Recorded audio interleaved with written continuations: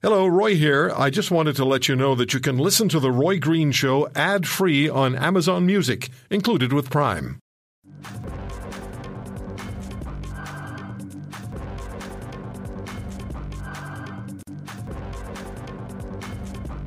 NORAD, the North American Aerospace Command, I'll set aside the news release. They sent out repeated news releases over the past several days that Russian bombers have been probing North American airspace and in turn were met by F-22 Raptor fighters and on one occasion, I believe, accompanied by Canadian CF-18 fighters. I don't know if those planes could actually keep up with an F-22, but anyway, they went out. So what happens when the U.S. and Canadian fighters have to chase down and confront Russian bombers on the edge of Canadian and or U.S. airspace? We're joined by Laurie Hahn. He's a former RCAF lieutenant colonel and squadron leader of a group of CF-18s in the days when that was state of the art offensive fighter weapon, and former Conservative member of Parliament. Laurie, thank you very much for the time. The Russians are back at it. They'd backed away for years. Well, they did, Roy. I mean, they used to do this a lot back in the quote-unquote old days, and then when they kind of ran out of money for a while, then they backed off. But now, of course, they've got a lot more money, and they're a lot more aggressive, and they're building up their capacity in the Arctic very, very significantly. So they're back at it, and we're involved, obviously, along with the Americans up in Alaska. More and more every day. So what happens when NORAD becomes aware of the fact that Russian nuclear bombers are fiddling around close to North American airspace? Then, so you're the fighter pilot. Let's say we put you back in the seat of the lead CF-18. Oh, love to. And I'm sorry? I'd love to. Oh, yeah, I'm sure you would. What's your role? What do you do? Well, in the first place, the Russians never file flight plans, and they can be up there. It's international airspace. So they're not doing anything illegal. Flight plans would be nice, but the system gets queuing from various, intelligence sources as to what they're doing and where they're coming from and how many and showing up and so on. And then if the Americans, of course, are based in Alaska, we're not. We have a forward operating base at Inuvik. If we get enough time, then we'll forward deploy CF-18s to Inuvik, and then we'll, depending where the airplanes are coming, if they're more on the Alaskan side or our side, we'll either be by ourselves or with the Americans, or the Americans will be by themselves. And with air refuelers as necessary, and certainly AWACS, Airborne Warning Control, then we will launch, the Americans will launch, and we will go and just intercept the Russian aircraft and just escort them. Now, they've never penetrated our actual airspace. Our airspace is actually only 12 nautical miles off the coast.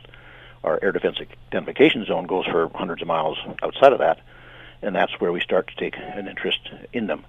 And we're obligated under the NORAD agreement to identify anybody inside of our ADIS. We can't. But when you get up there, I'm assuming you've done this. Well, I didn't actually saddle beside an airplane. I was deployed to Gander a couple times because I used to do it off the East Coast as well. Right. But our folks have done many intercepts, and I've been involved certainly on the intel and debriefing side of that. Okay, so what does the fighter pilot do? They're either Canadian or U.S. When you actually, I don't know how close you get to those Russian bombers. You're flying, relatively close formation. So you can you can see each other. Oh, absolutely, absolutely. So how does the fighter plane, the American or the Canadian fighter plane or pilot interact with the Russian pilots? Did you talk to them? Well, there are. There's radio that can be used. A lot of it's just hand signals, and the Russians, in my experience and understanding, have always been professional. They haven't done anything stupid, and our folks don't do anything stupid. But they intercept the aircraft through, with the assistance of AWACS and then their own airborne radars and so on. And they'll run intercepts, and there's some sort of set procedures that we use for who does what, which airplane, and they'll just fly up alongside. If it's in daytime, obviously it's fairly easy. They'll take some pictures. If it's at night, the F-18, I don't know about the F-22, but the F-18 has a night identification light, which is, I think, 600,000 candle power, so it's a fairly strong flashlight. And they'll fly up beside the Russian aircraft and shine the light on the tail to take the tail number and that sort of stuff. Okay, so one of the reasons I'm asking this is that recently, say in the last year, we've heard about incidents where Russian planes have flown within 30 feet or 50 feet of surface ships. Yep. And there's been complaints that they've also done that with AWACS planes, that their fighters have been almost rocking these AWACS planes. That's how close they were flying to them. So that doesn't sound very professional to me. That sounds that sounds like they're trying to get something out of somebody. They're trying to get a rise out of you. They're playing a bit of an intimidation game, right? And fighter pilot attitude tends to be that way. But there's been obviously no collisions or things like that. They're enough to get, when you're in a big airplane like a transport or AWACS or something, and if a fighter comes close by, it's going to get your attention. And you don't have an ejector seat. The fighter does. But they haven't done anything, stupid enough. There's complaints because you want to register and say, hey guys, we know what you're doing. We see what you're doing. We don't like it. Knock it off.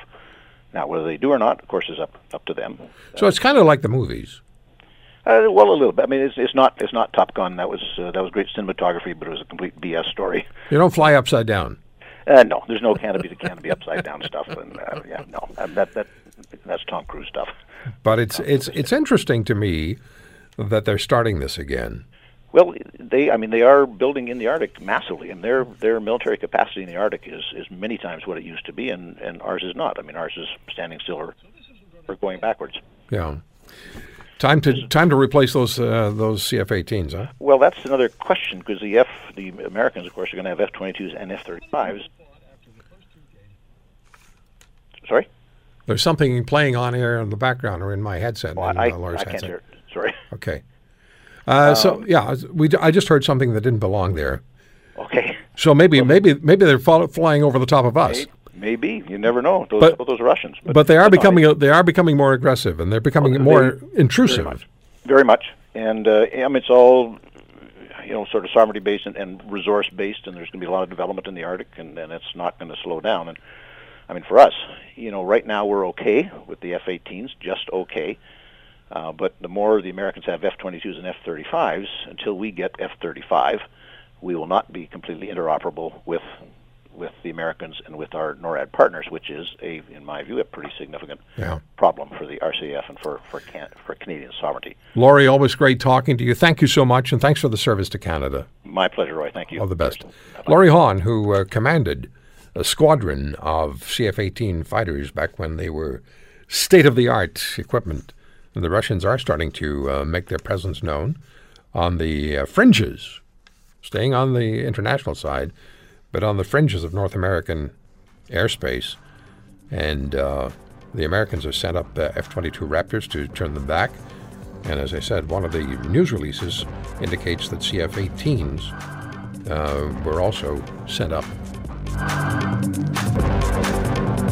If you want to hear more, subscribe to The Roy Green Show on Apple Podcasts, Google Podcasts, Spotify, Stitcher, or wherever you find your favorites. And if you like what you hear, leave us a review and tell a friend. I'm Roy Green. Have a great weekend.